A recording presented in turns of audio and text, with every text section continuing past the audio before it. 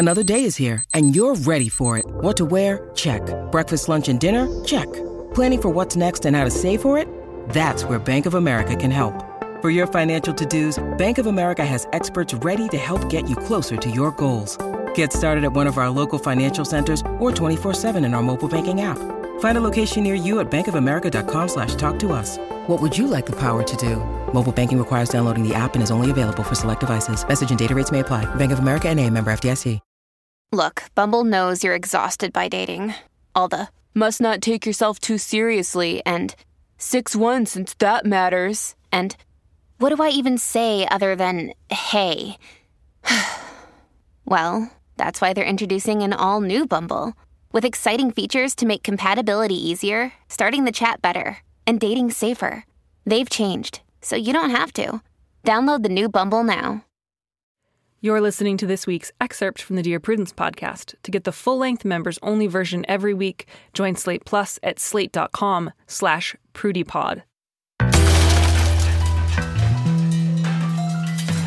Dear Prudence. Dear Prudence. Dear Prudence. Dear Prudence. Dear Prudence. Dear Prudence. Dear Prudy.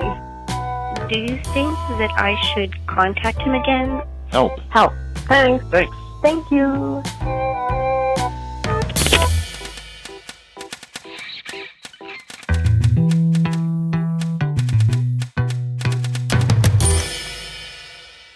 Welcome back to Dear Prudence once again, and as always, I am your host, Dear Prudence, also known as Mallory Ortberg. With me in the studio today is Ben Gullard. Ben Gullard is an artist who lives in New York City.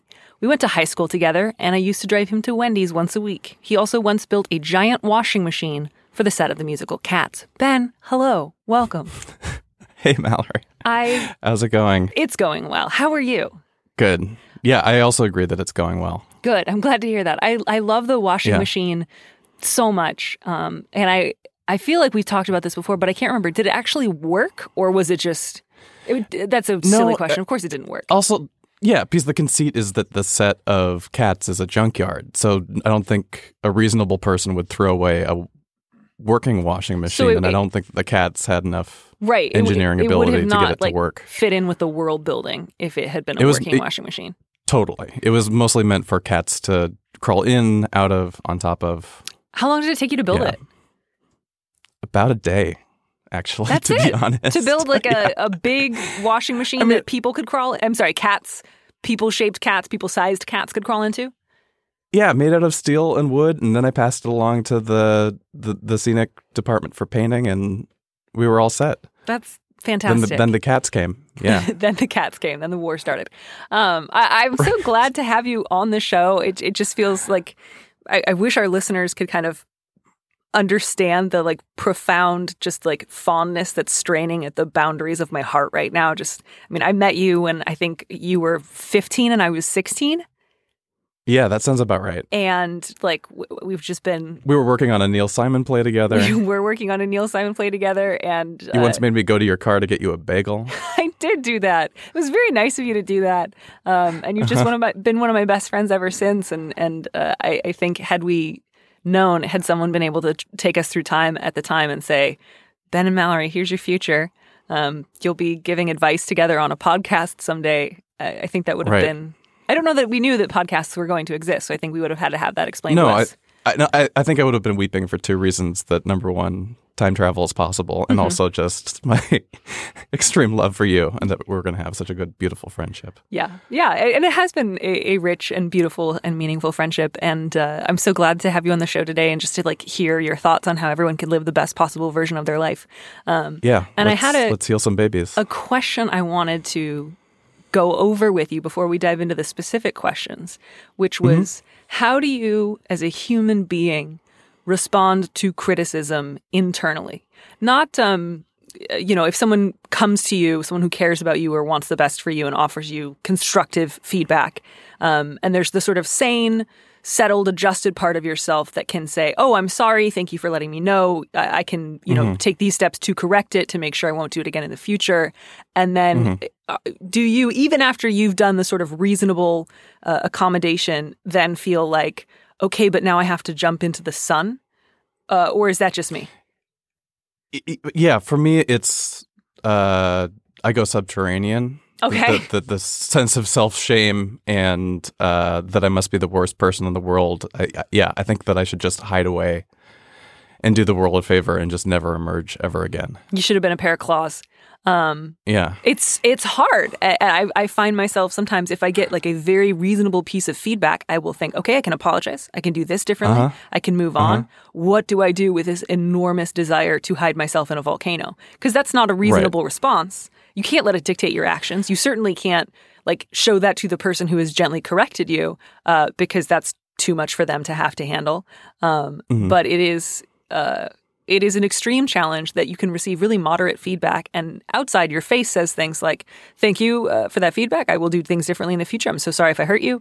And then inside you're just thinking, I should become an astronaut to the past and live among rocks. Right. And it wasn't without years of therapy that I even realized that was happening. Instead, it would turn into, so I would receive light criticism from somebody and I would say, oh yeah, that I can adjust my behavior. And then hours later wonder why the pret-a-manger that I was in is the worst place in the world. And I wish that I was never born. Yes. And why is this egg salad sandwich so disappointing? Yeah, why does this represent my failure to be a human? Exactly. Yes, no, and that was smart. You really got the jump on me. I find it funny. I'm always recommending therapy to people who write into the column. And just recently myself went back to therapy. I hadn't been in like 6 years, and I've been back in it for about 2 months. And it is remarkable. Not to talk too much about my own personal life, but I was just like, oh, that really is a good idea. Oh, I really should be recommending this to people. And how nice to be doing it myself.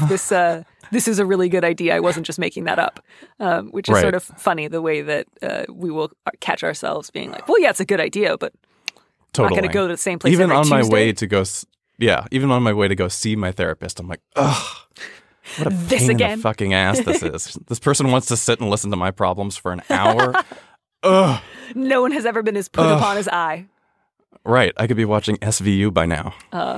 Listeners of the show should be aware that somehow I did not know that you had never seen Law & Order SVU. Not a drip. Until I was in New York this last week and I demanded that you watch it with me.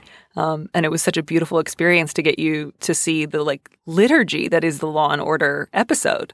It's vast. It's like the Stations of the Cross. Universe. Like every episode follows the same beats and the same people. And I never guess who really did it. I always have a hard time with it. And we got to see the one with Carol Burnett and Matthew Lillard, which I think is the greatest casting combination ever of all time. Yeah, okay. If that didn't get an Emmy, it should.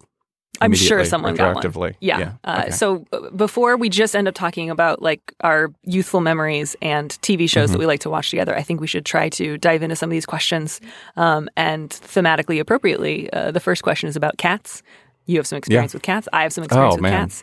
I didn't even see that lead in. Yeah. I'm pretty good at segueing. I'm not going to lie to you. So the subject of this one is just wife thinks I love cat more than her. Dear Prudence, my wife, who is wonderful and I love very much, thinks that I love our cat more than her. The problem is I think she might be right. I mean, if there were a fire and I could only choose to save one, it would be my wife. Of course. She is human. Or if she suddenly developed a severe allergy to cats, the cat would have to go. But on a day-to-day basis, I find myself wanting to just observe the cat for inordinate amounts of time. Think just about anything the cat does is cute, including biting me. Sometimes when I get home, I embrace the cat before I embrace my wife. I grew up with a cat at home, and after that one passed away, I didn't have one for about 12 years. We just got this cat about a year ago, and I'm hoping this passes with time. But what if it doesn't? What should I do? I think my favorite part of this letter was the part that felt like an alien trying to write like a person, which was, of course I would save my wife, the human. Which is just not how we normally refer to our partners. Like, just to be clear, in the handbook, right? As am I. In my order of operations, she is human. I am human. Together, we human. My prime directive is wife. My second directive is cat. Yes. My third directive is advice. Perhaps, yeah. I'm not sure if prime directive is wife. Please resolve Should program. have been the title of this. But this is really, it doesn't sound as dire as it could be, right? It doesn't sound like your wife is No. like, I'm about to leave. It's just a question of, are there any little adjustments I can make? Right. And in hearing this and reading it, I think that even though this person loves their cat so dearly, I don't think it's about the cat. Yeah. I think it's about spending time alone. Right. I don't think that there is something that the cat is offering that is like, if we put two things on the table, like the way that cat spends dinner with me versus the way that wife spends dinner with me. I don't know why I'm referring to them just as their basic nouns. Sure. Wife and cat. Two of the Wife and basic cat. elements. I don't think that there's like a runoff. Sure. I think it's just that this person enjoys spending time with another being and probably their own thoughts. Yeah, man. I mean, your wife could bite you if you find biting adorable. Ask her to bite you. Yeah, and I think that the wife is probably picking up on you seem to enjoy spending more time with the cat than you enjoy spending time with me. Right. And I think I'd be more troubled with this if the letter gave off a tone of like, there is something wrong in my marriage with my wife, or I do sort of want to avoid her because there's something about our relationship or the way that she wants intimacy from me that I don't want to give her. And that doesn't seem to be the case. So that's good news, right? That's not like something's wrong with our marriage and the cat is like this poor totem of like how I can't interact with her. And it's a little pat to say that like we treat animals sort of the way that we secretly wish we could treat somebody else, right? Because we don't have to worry about seeming foolish or embarrassing ourselves in front of an animal. We can just be incredibly affectionate and childish and childlike. And there's no fear that the response will be like, that's weird or that's too much or that's inappropriate. You know, certainly I would encourage you to bring some of that delight that you have with your cat, which is totally fine. Like, it doesn't sound like you're weirdly obsessed with your cat. You just think your cat's adorable. But yeah, like maybe embrace your wife before you embrace the cat. I don't think that that would be too hard for you to do. I don't think that that would be like a burden. You'd still get to play with the cat. And like, you know, the cat's not going to be like, oh, the wife's moved ahead. You know, your cat's not going to mind. Right. I would also, I would say investigate the way that your partner has brought this up. Because in a certain situation, if it was just a flippant sort of, oh man, it looks like you love that cat more than you love me. Sure. That's one thing. Or if it truly is, listen, it seems like that there's a lot of needs that I have that are not getting met. And it seems like you're uninterested and maybe that they're getting projected onto this other being that we share a house with. I think that there's probably a lot of answers in figuring out the context of how your partner brought this up. Right. And yeah. why. Like you say that you want to just like stare at your cat for a long time. I get that. Like cats are interesting, especially young cats. They're fun to watch. But if you're like sitting on the couch for an hour, not connecting with your wife, not having a conversation, not saying, hey, let's go to see a movie or go out to dinner sometime this week. And you're just like, no, quiet. The cat is chasing like a dot of sunlight on the wall. Yeah, if that's happening a ton, like knock it back. The cat's not going anywhere. Pay attention to your wife. Yeah, I think that there's also a really interesting parallel of how people will, and I've heard this both with friends of mine and like just overhearing it people at restaurants is saying like, wow, it seems like you're way more interested in that phone of yours than you are in me. And it's really not about that this person is fascinated by this piece of technology in front of them. It's just that they aren't being able to give attention to the person that's right in front of them. Right. And yeah. And you do not have to choose between your wife and your cat. You get to love your cat as much as you want. But I think just to think on a daily basis, are you making choices that kind of prioritize your relationship with your wife? Or are you sort of thinking of her as, well, she's always here, but this cat is chasing its tail. So that's the real urgent thing that needs my attention. But I think this is going to work out great. Like, you love your wife. You think she's wonderful. You want her to feel loved. You have the ability to slightly modify your behavior so that she doesn't feel like she has to compete with a cat for your attention. I think there's a high likelihood that you guys will be able to figure this out quickly, easily, and well. So that's the good news. I'm glad we got to start off with something easy. Do you want to read the next one for us? Yeah, sure. Thank you. All right. This one is titled Son Leaving the Nest. Dear Prudence, I have a 21-year-old son who would like to live at home over the summer break from college. His college apartment is 2.5 hours away, and most of his friends will be returning to their hometowns to live with their parents and work summer jobs. My son is a hard worker. He works part-time during the school year and gets good grades, and in the summer works full-time at a physically demanding job. The problem is my husband, who is not my son's biological dad, strongly believes he is at a turning point, being 21, and should not live at home anymore. My son and I are sad about this. Me, because I love having my son around, and he, because his high school sweetheart lives 5 minutes from our home and will also be home for the summer. They attend different universities. My husband feels that if my son wants to continue to try and make his relationship with her work, he should do so as an adult from his own apartment.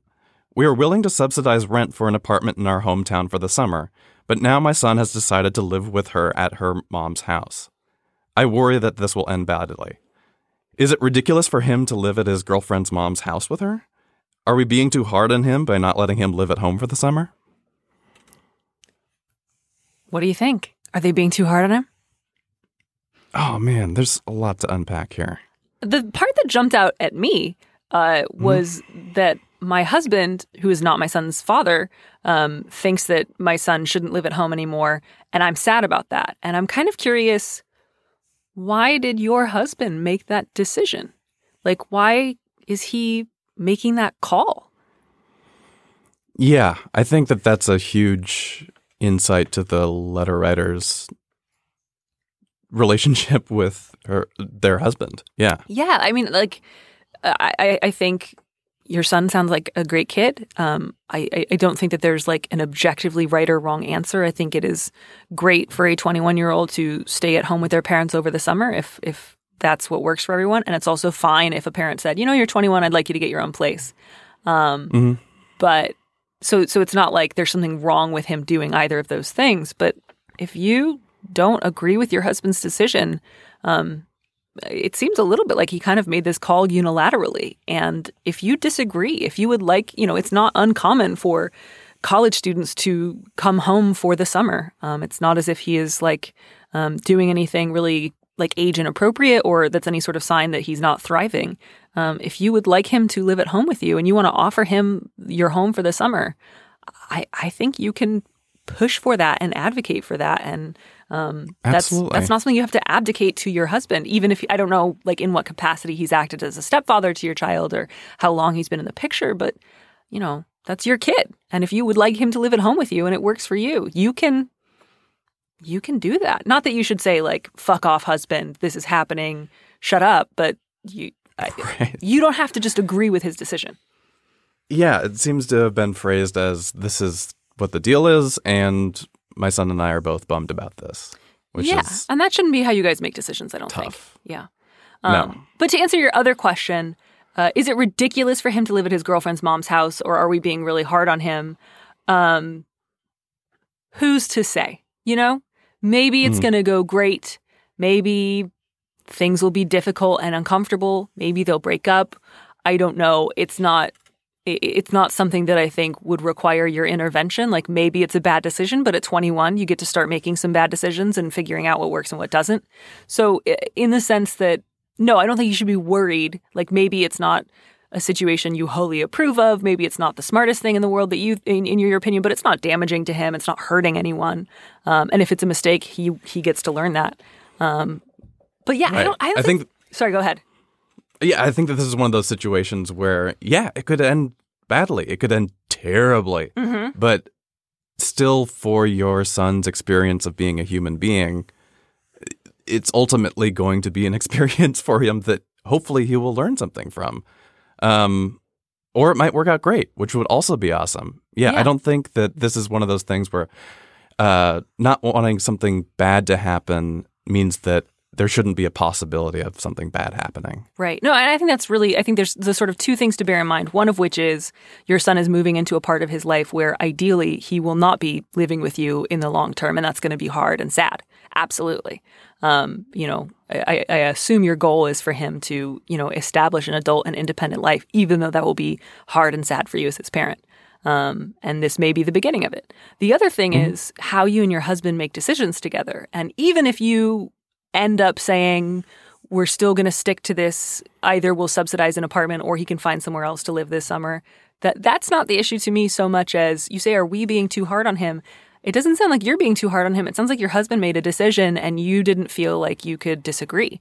And so I would urge you to kind of have more conversations with your husband, even difficult ones, about like, hey, like, here's how I would like to be available to our son. I mean, my son as he becomes an adult. Like, I feel really comfortable if he ever needs to, in his 20s, like, live at home for 6 months or a year.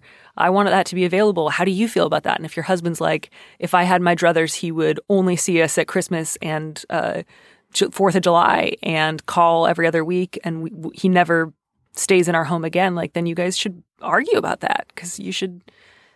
You both should have an opinion about it as a married couple, and you as your son's mother, I think, should have more weight in that conversation. Yeah. And I think that's spot on with bringing up the idea of like, yeah, you should argue about that. Like there should be an ongoing debate. Yeah. Because also, like, as you bring up, in 10 years when your son, say, has like student loans or something like that, that you will appreciate having had a history of figuring out these tough decisions of like, do we help him out with the student loans? Just how these things in the future are going to go. Because once your son, daughter, child is out of the house, that doesn't mean that the hard decisions are going to stop. Right. And it doesn't mean they're done or that they'll never possibly live with you again, especially like in this economy. People come home. It's hard to totally. It's hard to live on your own. So keep having those conversations.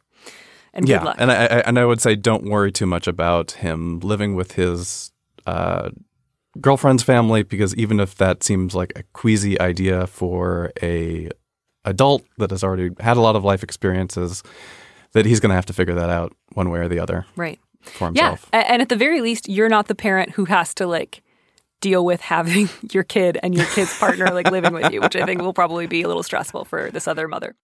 When you need mealtime inspiration, it's worth shopping Kroger, where you'll find over 30,000 mouth-watering choices that excite your inner foodie. And no matter what tasty choice you make, you'll enjoy our everyday low prices, plus extra ways to save, like digital coupons worth over $600 each week. You can also save up to $1 off per gallon at the pump with fuel points. More savings and more inspiring flavors make shopping Kroger worth it every time. Kroger, fresh for everyone. Fuel restrictions apply. So, continuing in the theme of family, the next question is just about the subject line is navigating my gender around my hesitant family. Dear Prudence, I'm an AMAB non-binary person who's basically out as non-binary in most facets of my personal life, and I'm gradually working towards being as out as I safely can in my professional life. My problem is my parents. I love them, and they're extremely supportive and loving. But as a child, they did and said things that made me repress my queerness. When I first came out, things were rocky between us, but they've mostly come around and say that they want me to be happy. Yet, it seems like they mostly mean that in the abstract. When I bring up things I'd like to change in order to be happy, changing my name, using gender-neutral pronouns, I'm often met with resistance. I go by my middle name, but my first name is also my dad's and grandfather's. I hate my first name, always have, and used to dread having to correct my teachers when I was in school. I can't imagine a professional life where I go by that name. When I bring up wanting to change it, my parents say they're heartbroken, that they loved that name, put a lot of thought into it, and that it honors my relatives. If I try to explain my feelings, they tend to deflect, my dad, or break down and say they must be the worst parent ever, my mom. I realize they didn't mean anything by giving me that name, and that I can change my name if I want to without their permission. But my worry is about having to have these battles with them for each thing I choose to do for myself, and it makes me question sometimes how much they really support me. Furthermore, it's bringing back to the surface some of these feelings I had as a child of having to repress who I was in their presence. I want to maintain a good relationship with them because I love them dearly. But how do I navigate this without jeopardizing that relationship or feeling overwhelmed and defeated? Oh, man, oh, man. Man, we just keep leveling up in terms of complexity. Yeah. And just for our readers, to just a quick definition of terms, AMAB or AMAB is a term that just refers to being assigned male at birth. So just in case anyone was wondering what AMAB, non-binary, was getting thrown out as, it's a person who is assigned a male gender at birth and now does not identify particularly as male or female. And that's just what this letter writer is referring to. These letters are so often challenging. I think there's a certain clarity that can come with having like an out-and-out hostile or unsupportive family. And when you get into the sort of trickier weeds of they love me, they're trying to understand me. I think sometimes they say they're more supportive than they are, and I'm trying to parse, how much of this is just an emotional reaction that they're not working very hard to manage because they're really surprised, and how much of it is they're being a little disingenuous when they claim to be supportive. And that's really difficult to parse, and it can feel really overwhelming. It's a lot of emotional work. And sometimes I think, just the letter writer mentions feeling overwhelmed and defeated at the end. I hear that. Like sometimes it can feel exhausting, and there can even be some desire on some level of, I wish you would say or do something so bad that I could kind of push you away for a while because this feels really hard. Because it's painful, right? To say to your parents, to say to somebody, I've never connected with this name. This is not a name that represents who I am. And this name means a lot to me. And to hear that hurts me. That feels like a blow against me. That feels like you are rejecting your heritage, your family background, and all the love and care and hopes and dreams we built up for you before you were born. That's hard to hear. That's hard to take on. And I think if nothing else, I hope you can encourage your parents to, if they don't have a trans and gender nonconforming affirming therapist that they can see, to go to like a PFLAG meeting, to talk to other parents of non-binary kids, somebody that they can kind of talk about this to who's not the child in question. Because sometimes these responses are so heavy that to give it to the kid is like, no, that's not appropriate. Like you need to share those big anxieties, big fears, big resentments with somebody else who's not saying this is me, right? Mm-hmm. Yeah, and I also think that this person's parents could benefit from realizing that they're not alone in these particular struggles. Right. I mean, a sense that this is not unprecedented. This is not something that they are only going through with their kid. This is something that happens. And again, like there are a lot of ways in which this is really unique to a queer and non-binary experience, and also ways in which this is what happens when you have children who become adults, is the things that you thought, man, I want my kid to have this, and that, so I know that they're happy, secure, and connected to me. And your child, as they become an adult, are going to have different ideas about that. And it does not mean that they are rejecting you or what you want for them or your love for them. It means that you've done a good job of raising a person who says, this is me, this is the direction I want to go in, this is how I want to see and be seen in the world. So, specifically, I think for the part about saying, I'm going to change my name, and your parents say that they're heartbroken, I think to respond with some compassion, but also firmness, which is to say, I'm sorry you're heartbroken. That sounds difficult, and I hope you can find somebody to talk to about that. I need you to know this is not heartbreaking to me. This is not a rejection of any of your dreams or hopes for me. I do still honor my relatives. I do appreciate the fact that you put a lot of thought into naming me before I was born. But, here's the deal. When you thought all those things before I was born, you had not yet met me. Right. This was hypothetical. And I am an adult now, and this is the name that I feel best represents me. So I need you to know this is not a rejection of you or your dreams. And I understand that parts of it may be hard for you, but I also just really want you to know I'm thrilled. I'm very happy. And if I were to keep my first name, it would not be fun, fulfilling, exciting, restful, peaceful for me. It would feel like I was doing something for you to make you happy while denying a part of who I am. And I know you don't really want that for me. I hope you don't really want that for me. Right. And hopefully that will go a long way towards helping them kind of understand where you're coming from. Yeah. And I think in situations like this, certainly from my own experience, that in having those conversations with parents that feel like, oh man, you've drastically changed your life and you're doing all this stuff that I never imagined that you would ever do, is to remind them that you're still their kid. Right. And that you are exactly the same person from the moment you were born. You are now still that same person. I mean, no matter what sort of life experiences that you've gone through, what different choices you make, what you've discovered about yourself, that you're still the same human being. Right. And despite whatever preconceived notions that they have about who you are to them or who they want to see when they look at their child, that you are still the same and that you value their relationship and that you're thinking about how to navigate this so that it doesn't ruin that relationship. But also reminding them, that as a human being goes through life and makes changes, that they are still the same person that they were when they were born. Right. I would say, too, one thing that's important to bear in mind, it's really hard, especially if you are close-ish with your parents. If they say things like, I'm heartbroken, it's hard not to really feel that profoundly. And it's hard to say, okay, you can be heartbroken and that is okay, and I don't have to fix it or feel responsible for it. It's a lot easier to do that with a friend or somebody who did not give birth to you. When your parents say, I'm heartbroken, it feels like something you have to fix, and it's just not. And a thing that I would encourage you to really push back on, the deflecting with your dad, that's a little, you can always redirect or come back to something.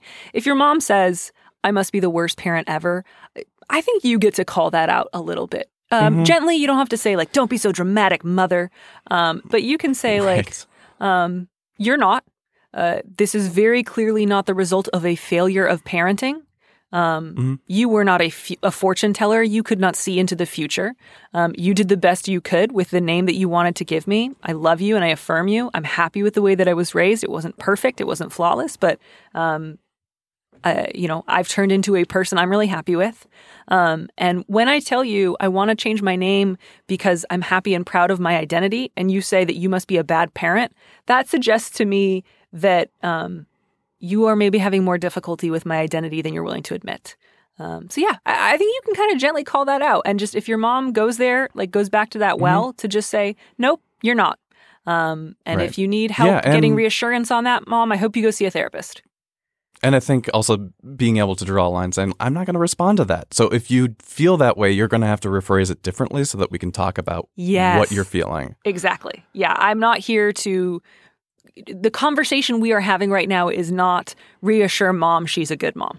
Right. That is a different conversation. So these are going to be ongoing, lifelong conversations. And I encourage you to, pick your battles, think about how much time and energy you can give a conversation. It is okay if things are getting a little heated or they're kind of making it about them in a way that feels unhelpful, to just say, things are getting really heated. Let's pause on this and talk about it again later. You can do that. You can take little breaks. You don't always have to communicate everything to them at once. But I think to just bear in mind, to make it really clear, this is not a statement about you guys. I'm not pulling a referendum on the state of your parenting. I'm telling you who I understand myself to be as an adult. And I understand that might not always be incredibly easy to understand, but I want you to at least listen with an open mind and not always respond immediately with, I'm heartbroken, I must have failed. What does this say about me? Right. And I think you bring up an excellent point of, man, this is getting hard. Let's take a break from this. Because I think particularly in parent and child relationships that it can feel like a cage match of emotional labor at times. Yeah. And it's easy to get caught up in that, but I think that also realizing okay, nobody's going anywhere. We're not deciding if we never want to speak to each other ever again. This is going to be an ongoing thing. It does not need to get solved right now at this moment. Otherwise, everyone gets oblitterated or something like that. Right. Yeah, because it seems like right now they are meeting the baseline requirements of staying in a relationship with you, right? Which is that even though a lot of their emotional responses are not appropriate, they are not trying to deny your personhood. They're not trying to force you into some sort of reparative therapy. They're treating you like a human being. And so, as long as you guys are always meeting those baselines, you can say, look, it's not going to happen tomorrow.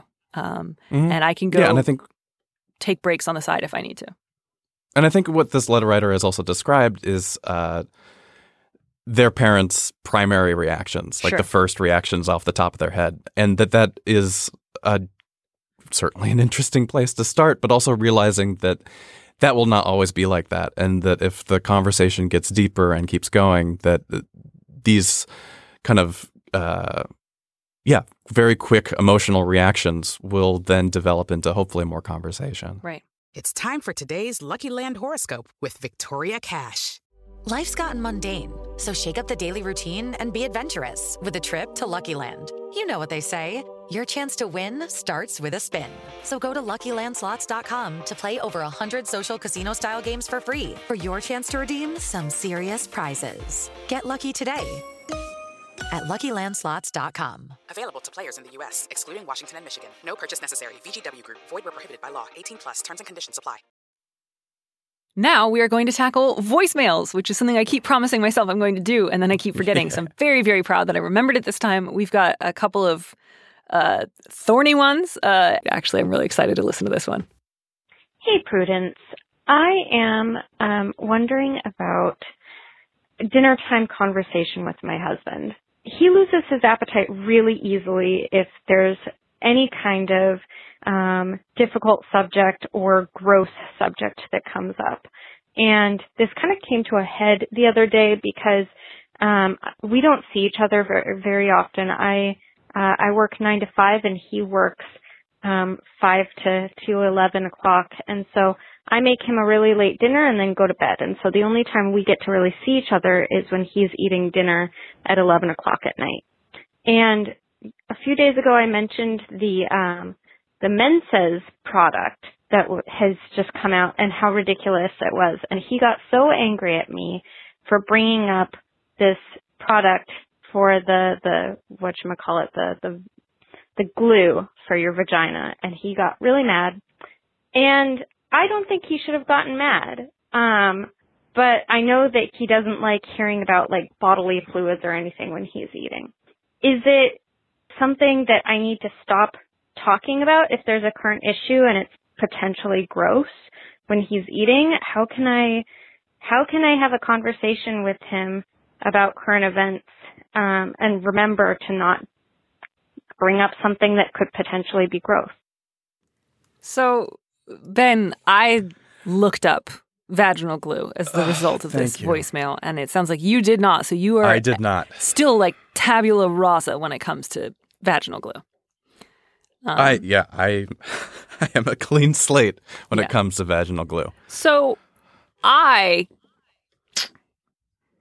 it is allegedly a product that was created by a chiropractor named Daniel Dops.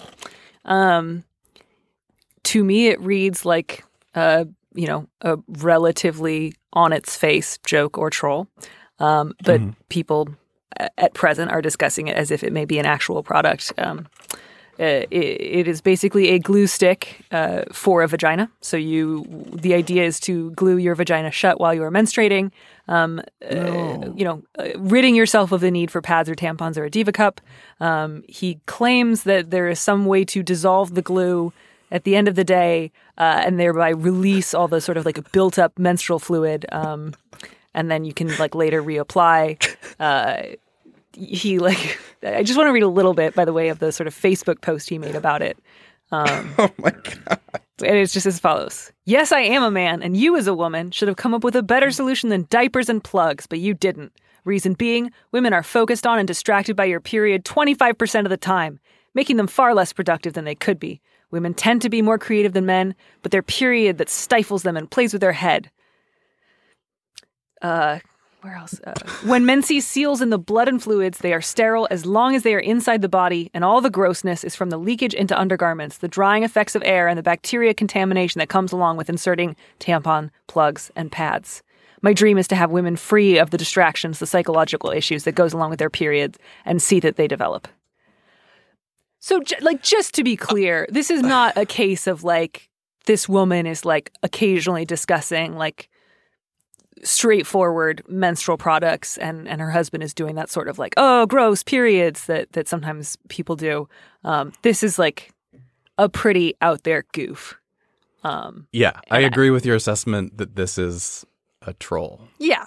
I mean, or a grad school art project that went concept art project that went horribly wrong and viral. Art. Yeah. This is totally performance art. But I kind of loved, by the way, the caller at the end was like, how am I supposed to talk about current events if he's so sensitive? That. As if like the menses is this like very important issue we're all discussing at the dinner table, and it's really unreasonable of her husband to demand that she lay off. Like, right. Everyone around the studios keeps talking about these menses. Yeah.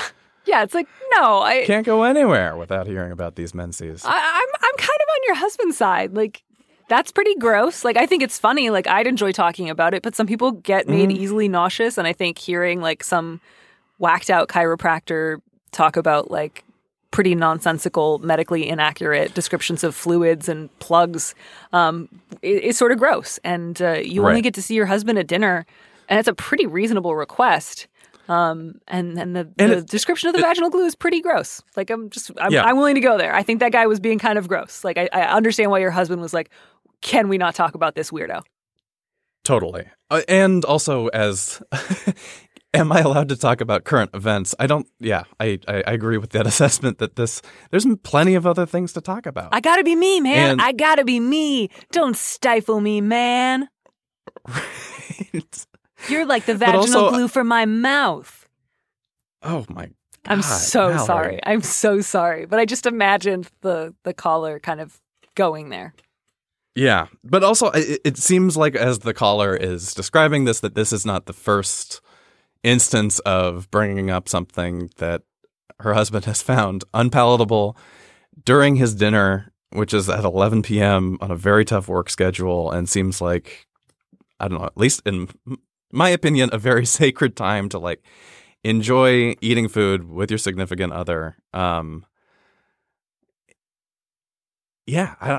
don't know how else to say, but yeah, there's just plenty of other things to talk about. Yeah. And I think that your husband's request of like, hey, don't bring up poop while I'm eating lasagna, I think that that's within reason.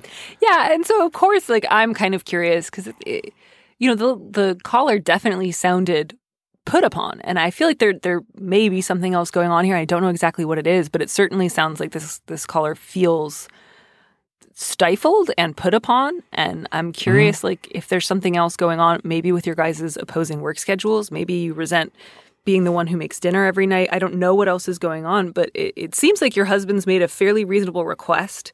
And your response is like, well, then can I talk about anything? And it's like, yeah, right. You can. So is there something else going on here? Do you resent your husband for something else? Are you frustrated with the work schedules? Do you feel like he often doesn't think things are funny that you think are funny, and you kind of resent his sense of humor because you wish he understood you better? Like, yeah, I think his request is reasonable and you should try to accommodate it. And I think you should ask yourself, is there something else you're mad about here? And if so, what is it? And how could you bring it up with your husband without the sort of deflection of vaginal glue? Right. And I think your assessment of that there's probably something going on with the senses of humor and the nature of interest and inquiry into the world around us that's not quite lining up with the caller's husband, that I think is that's worth talking about. That's worth getting into. And it's totally fine if it doesn't completely match up. I mean, that's something I've learned from having longtime partnerships, is that it's totally okay if you don't have the same sense of humor. But there are sometimes pressure points where that comes up, and yeah, it's a way of dealing fairly and without feeling like the other person's telling you to shut up. So, I think we've kind of addressed that as best we can. I just want to point out, I've been sort of clicking around on the Menses website while we've been having this conversation. And some further evidence that this is, again, somebody making some jokes is if you go to the contact section of the website, it says, our products are still in development and will be available soon. Ask your favorite retailer to stock Menses. So there's no way to buy them. But this guy does want us to like wander into a Walgreens and be like, do you guys sell vaginal lipstick yet? And just, that's a totally different product. That's what he calls it. He says it's vaginal lipstick. If you don't mind, I'd love to read actually a little bit of the description from the website. Okay, great. Which is as follows. Menses is a new patented idea. Idea is in all caps and with 3 exclamation points. A natural approach to feminine health. Menses is a proprietary combination of amino acids and natural oils in a lipstick applicator. It is not a glue. The labia minora are normally attracted to each other, and they stick together a little bit. When applied, Menses only enhances that attraction and creates a temporary seal strong enough to retain menstrual fluids inside in the same location that a tampon would. The seal washes away with soap or urine, and everything empties into the toilet or shower. Dry off and reapply Menses feminine lipstick. Done. Safe and secure. No touch, no leaks. Better for the environment. No surprises at the worst time. Menses and the labia form a perfect seal, such that there is no sensation of stretching or pulling with normal activity. You can compare it to chewing with your mouth closed. Yeah, I mean, leaving aside the fact that chiropractors don't have to go to medical school, I think you would still have enough of a sense of working knowledge of the human anatomy that you would know that urine does not come out through the vagina and therefore would not be able to dissolve the seal on your labia minora. I also like it that that part of the product hasn't quite been fully developed yet. Mm-hmm. Yeah. So that we can get the lips closed, but it's kind of up to you how you... Yeah. It's going to be, you make the call how you're going to dissolve the seal. Ben, thank you so much for going on this journey with me. This has been so much fun. This has been so many things. Thank you. I hope we have been a salve upon some of the souls in the world. I hope that we have too. Ooh, this reminds me, as you recall, a couple weeks ago I had Ashley Ford on the show, and she decided to tell me how much money she makes every year. And I made a pledge that I was going to start asking all my guests if they want to tell me how much money they make every year. So I'm going to keep doing that. You don't have to. If you're not comfortable, just say you're not comfortable. But do you want to tell me how much money you make every year? Can I give you a ballpark? Yes, you can. It's somewhere between $40,000 and I would say on a good year, $2.3 million. Ben, I'm not you're saying that I making earned that. Jokes at me. That's just the ballpark. I really thought we were going to get a window in there. That was very well done. Thank you for that. No, actually, no. I make around $54,500 a year. Man, that is between $40,000 and $2.5 million. That is absolutely true. Mm-hmm. Yeah. And you live in New York City. Is that workable? Do you wish you made more? I mean, I'm sure we all wish we made more money, but does it feel like, oh yeah, I can do this? I wish that I made more money. Mm-hmm. Yeah. I wish that I hit that magical 75,000 happiness, like the happiness plateau. Yes. If you know what I'm talking about. I do. Oh yeah, sorry. I realized maybe not everyone knows that. A couple years ago, some sort of study came out that suggests that while money does not bring happiness, there is a yearly income that sort of brings with it the greatest increase in personal satisfaction, just because it can help keep you from being, constantly chased down by creditors. And that number is $75,000 a year. So money can't buy you happiness, but $75,000 can. Right. And I think with the combination of part-time jobs and side gigs and the variety of work that I do, that I'm pretty happy with that. Mm-hmm. That even living in New York City and how expensive it can be here, I'm overjoyed. Well, I wouldn't change a thing. Thank you so much for sharing that information with us. Sure. And once again for following us down the Menses rabbit hole. Have a fabulous rest of the day, and I can't wait to see you again soon. You too. Thanks for listening to Dear Prudence. Our producer is Audrey Dilling. Our theme music was composed by Robin Hilton. Steve Lickteig is the executive producer of Slate Podcasts, and Andy Bowers is the chief content officer of Panoply. Remember, you can always hear more Prudence by joining Slate Plus. Go to slate.com/plus to sign up. If you like the show, please go to iTunes and write us a review. If you want me to answer your question, call me and leave a message at 401-371-DEAR. That's 3327. And you might hear your answer on an episode of the show. You don't have to use your real name or location, and at your request, we can even alter the sound of your voice. Keep it short, 30 seconds, a minute tops.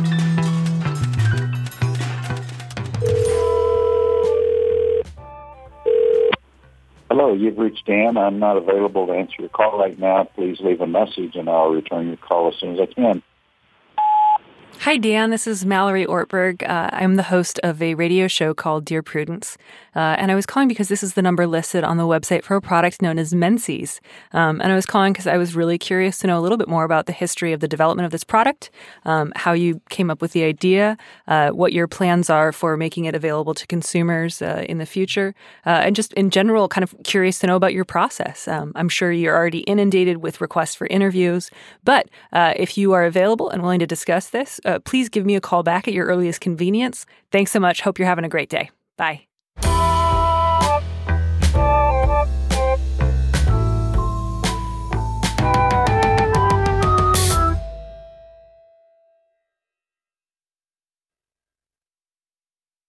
With the Lucky Land Slots, you can get lucky just about anywhere.